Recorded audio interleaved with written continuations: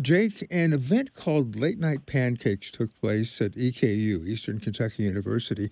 I understand that it happens every year, but this year something was different. Can you tell us about it? Yeah, absolutely. Every year, we've been doing this for about 20 years, and we usually plan between 1,000 to maybe 1,500 students showing up. Well, this year is a little bit different. We ended up serving about 5,000 pancakes to about 2,500 plus students. How on earth would that happen? It's a great question. I think it might have something to do with the freshman incoming class this year. I think it might be the largest freshman class that the EKU has seen. So we knew we needed to plan for more, but we had no clue that it would be this kind of turnout. You had to make a lot more pancakes than intended. How much effort was put into this? Was it like a day-long project? It was. We started about 8 a.m. and we prepared, we prepped, we started cooking, and we finished about 3 a.m. the next day. So almost a 24-hour period of laboring to make sure we can feed our campus. And one article I was reading said that at one point there was like a two-block lineup to get in for pancakes. Yeah, it was. I wouldn't necessarily call it a line. It was more of a large swarm of people lining the streets, and we were trying to cook the pancakes as fast as we can on as many griddles as we had. And but we ended up seeing all the students come through, and got to build a lot of really great relationships.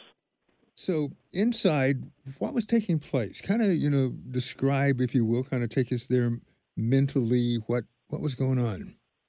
Yeah, so we had several student leaders scattered throughout the lines, strategically placed to strike up conversations with incoming freshmen or with sophomores or juniors, and their goal was simply to get to know them, but to share the gospel with them. They wanted to show the love of Christ as we physically serve them, but we also want to spiritually serve them.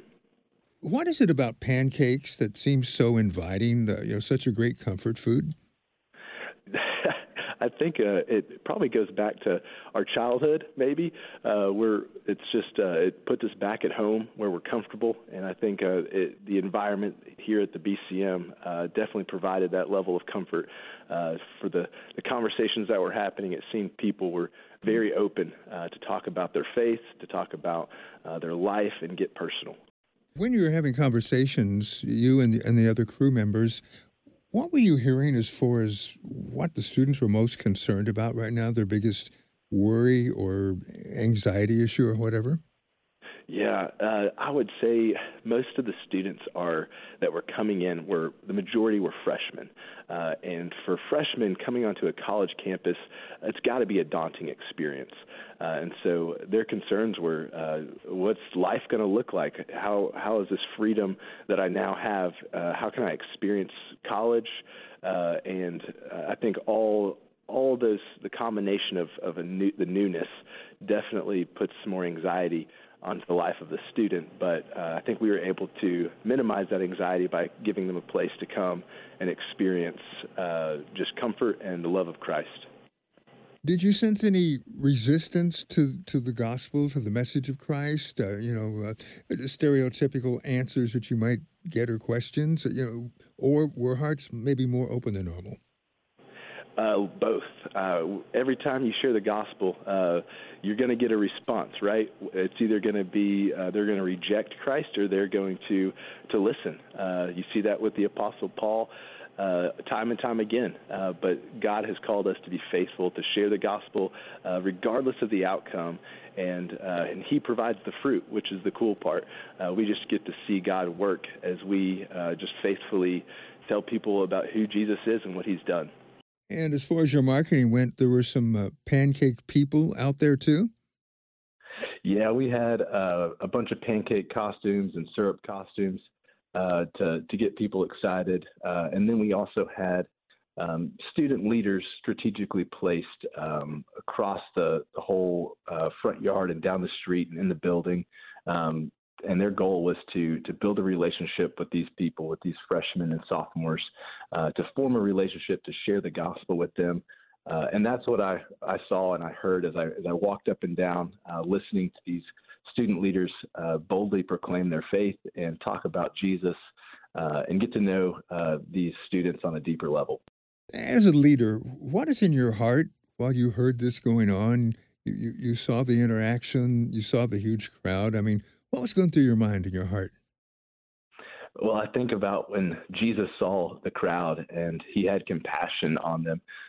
It's easy to get caught up in the excitement, but my heart began to think of these students aren't just students; they're souls, they're eternal beings, and I want to see them know Jesus. I want to see them embrace Jesus, and it could start with something as simple as pancakes. Then I understand there was another event, what, a day or two later involving ice cream? Correct. So we had a follow up event to reach just the freshmen, and the turnout to that is typically a little bit around, maybe around 100 people, but we ended up seeing about 350 people, freshmen, show up to hang out, play games, eat some ice cream eating competitions, and we saw more gospel conversations happen. And it was just the most encouraging, heartwarming thing to hear and to watch my student leaders be risky with their faith and share the gospel.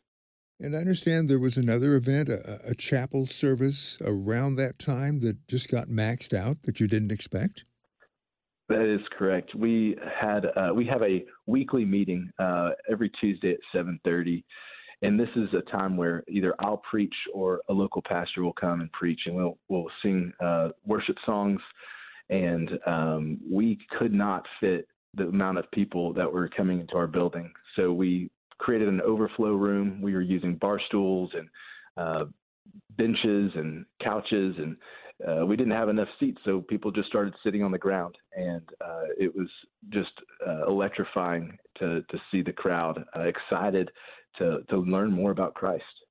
So would you say that what you witnessed with these various events and the crowds and so forth was a God thing happening? Oh, unmistakable. There's no way a man could pull this off. There's no way our student leaders or myself or anybody could manufacture this. This is 100% the Holy Spirit at work, and we just get to be spectators watching God move. So what will the next step be as far as discipling, training, encouraging? Yes, as I pray that the Lord would, we're praying for 100 souls, 100 college students to come to faith this year, and I think that's a convenient prayer to pray for revival.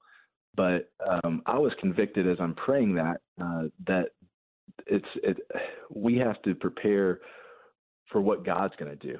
If God saves 100 people, we can't just leave them as baby Christians. We want to see them mature and grow in the likeness of Christ, and that takes sacrifice. It takes time. It takes energy, and so we are preparing our student leaders to be disciple makers who make disciples.